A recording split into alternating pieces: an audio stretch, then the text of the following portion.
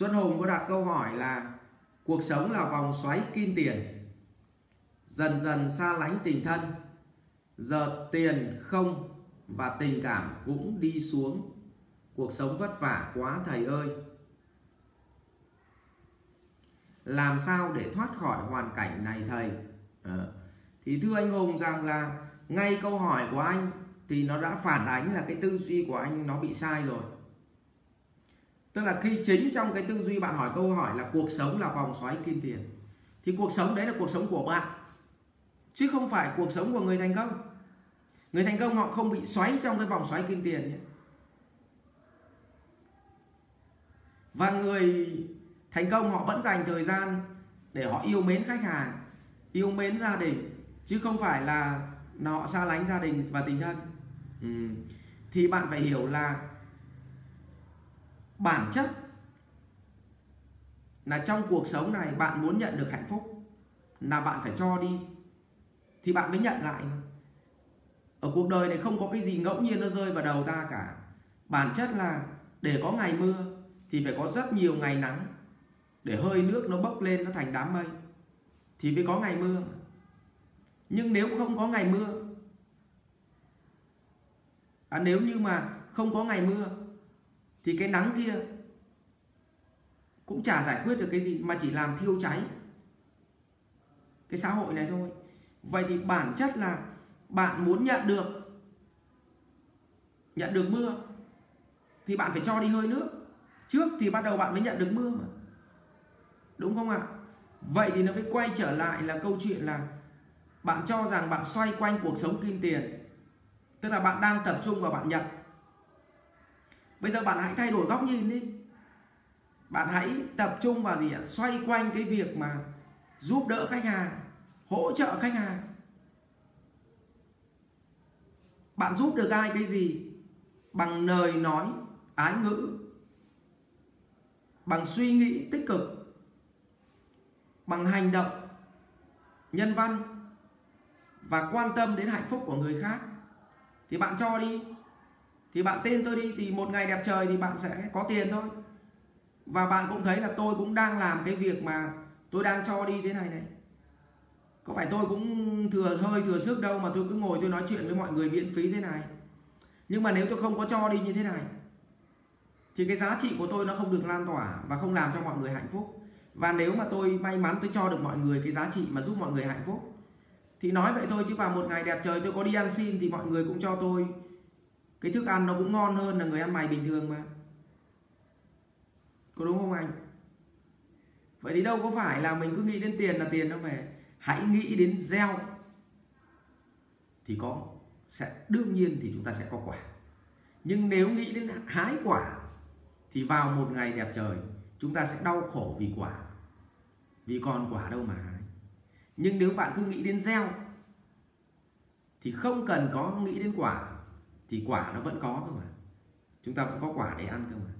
Vậy thì thay vì cái câu hỏi là cuộc sống kim tiền, xoay quanh kim tiền rồi xa lánh người thân, thì bạn hãy đổi lại suy nghĩ cho tôi. Cuộc sống là phải cho đi. Nếu có cơ hội cho đi được cái gì, cố gắng cho đi. Trừ cho dạy con lung tung thì cái việc đấy là không được thôi. Chứ còn cái gì mình cho được là mình cứ cho đi.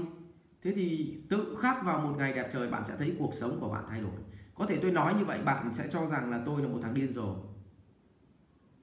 Và tôi cũng chia sẻ với bạn luôn, tôi chính là bạn cách đây 20 năm.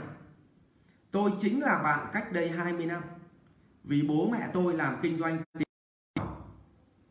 cho nên cái gì đối với ông bà cũng đều là lợi nhuận trước mắt. Cái gì đối với ông bà cũng phải vặt người ta trước mắt,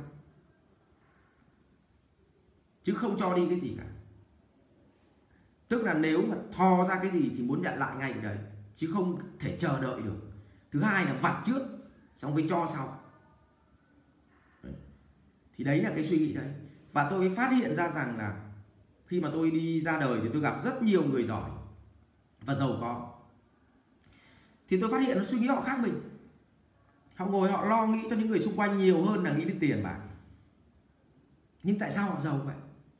Còn mình suốt ngày mình nghĩ tiền bạc mà tại sao mình lại không có tiền? Và chính cái điều đấy thì tôi bắt đầu tôi mới so sánh tôi với người Hà Nội. Và tôi đã rất nhiều lần tôi tâm sự đấy, mặc dù ở nhà quê lên Hà Nội có khi mấy chục năm rồi, nhưng ở đâu đó cái khoảng cách, cái tầm của mình với người Hà Nội nó xa lắm, cái phong thái ấy. Vì người Hà Nội họ nhẹ nhàng lắm, họ cho đi. Tất nhiên Hà Nội gốc nhá, một số anh thì chấp pháp mà là cứ bảo sống là Hà Nội có nghĩa là người Hà Nội. Những người Hà Nội gốc ấy, họ sống 4 năm đời ở Hà Nội, 4 năm đời trở lên ấy, họ vẫn rất là khác, họ cho đi nhiều hơn, đến Mỹ đến Nhật. Còn là vậy thì nó mới quay trở lại cái câu chuyện là bắt đầu từ ngày mai. Bạn không cần phải thắng thua, hơn thua nhau mấy đồng bạc nữa. Tức là không phải xoay vòng xung quanh cái cuộc sống kim tiền nữa. Chúng ta thì tập thử hy sinh xem. Hy sinh vài lần về mặt tiền bạc xem. Hy sinh vài lần về mặt sở thích xem. Tức là đôi khi họ thích cái đó mà mình không thích cái đó, mình hãy chiều lòng người ta xem. Đôi khi nhân viên của mình nó thích làm theo cách này mà mình rõ ràng mình không thích, mình có chiều lòng nhân viên một chút xem. Hãy tập cho đi. Mình sẽ thấy cuộc sống của mình nó sẽ thoải mái hơn. Và kết quả nó sẽ trả về tốt hơn rất là nhiều lần so bạn với việc là bạn giành giật. Và tôi cũng thưa luôn với bạn là trong con người mình nó gọi là hai phần, gọi là con người. Thì phần con chính là phần giành giật, phần người chính là phần cho đi. Và người nào mà càng cho đi nhiều thì phần người nó càng tăng lên. Tức là họ được sống cuộc sống an lạc hơn, thanh thản hơn, nhẹ nhàng hơn. Còn anh nào mà càng sống bằng phần con nhiều, tức là giành giật nhiều, thì cuộc sống nó càng trở nên hoang dã và thiếu đi cái phần lý trí, cái phần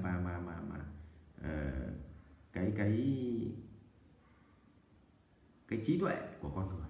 Nó thiếu đi cái phần con người, thiếu đi phần tình. Thì chia sẻ với anh chị như vậy. Vậy thì tôi muốn bạn là bắt đầu từ ngày mai, thay đổi đầu tiên của bạn là nếu trong một cuộc nói chuyện mà phải tranh luận đúng sai thì nếu như không ảnh hưởng gì đến cháy nhà chết người, lùi một bước. Nếu như trong những cái cuộc mà chiến cam go về tranh luận, về tài chính, tiền bạc, nếu như mà phải làm được cái gì hỗ trợ người khác được thì hãy cứ hỗ trợ một lần đi, thử tập hy sinh đi. Vì hy sinh cũng là một thói quen phải tập nhé. Hy sinh cũng là một thói quen phải tập, chứ không phải ngẫu nhiên mà làm được đâu. Hay là cho đi cũng là một thói quen phải tập. Bạn có thấy một số người là mua quà để tặng người khác là một thói quen. Còn có những người cả đời không mua quà tặng ai, nó cũng là thói quen. Và tập mua quà cho người khác cũng là phải một việc phải tập đấy nhé, chứ không phải ngẫu nhiên mà nó có đâu. Vậy thì bắt đầu từ ngày mai bạn tập bằng cái cách là gì? Tập cho đi sự thua thiệt trong những lần giao tiếp. Tập cho đi sự thua thiệt trong những lần về tiền bạc. Tập cho đi những cái giá trị mà mình sẵn sàng mình có thể cho được. Thì bạn sẽ thấy cuộc sống của bạn nó sẽ thay đổi ngay lập tức. Ngay lập tức nhé. Tôi chỉ lấy một cái ví dụ rất là đơn giản thế này thôi. Tôi có một cậu bạn học với nhau hết năm lớp 8 thì cậu ấy lên Hà Nội. Thế thì năm lớp 8 bọn tôi chơi với nhau ngồi cạnh nhau. Thì tôi tính tôi thì cục tính. Hai thằng chơi với nhau không hiểu tại sao tôi tán cậu ấy phát. Và hai thằng giận nhau. Đến năm tôi lên lớp 10 thì tôi đi học trọ. Thì cậu ấy về nhà, cậu gặp bố tôi, cậu ấy bảo là bác ơi cho cháu gặp Tuấn, cháu xin lỗi Tuấn. Ngày xưa chúng cháu chơi với nhau, cháu cư xử không phải, cho nên chúng cháu giận nhau. Bác cho cháu gửi lời xin lỗi Tuấn. Các anh chị có biết là khi tôi về, bố tôi truyền đạt với tôi cái câu đấy. Thì tôi cảm giác tôi muốn đến tôi quỳ lạy cậu ấy luôn. Vì chính tôi sai mà cậu đã tha thứ, mà cậu ấy còn xin lỗi tôi. Và sau đấy tôi có thể làm được cái gì cho bạn ấy, tôi sẵn lòng tôi làm. Và đó chính là cái giá trị cho đi. Cậu ấy cho đi cái sự đại lượng.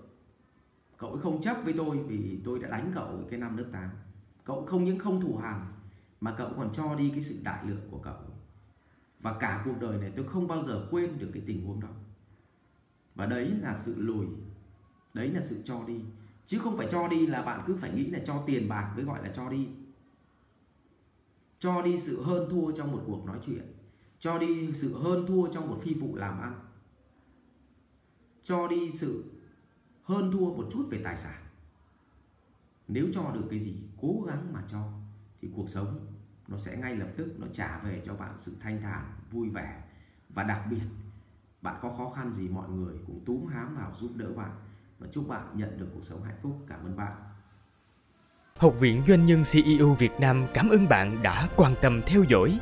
Để biết thêm chi tiết về các chương trình huấn luyện của thầy Ngô Minh Tuấn và Học viện Doanh nhân CEO Việt Nam, xin vui lòng truy cập website ceovietnam.edu.vn, hotline 1800 577722 nhánh số 5.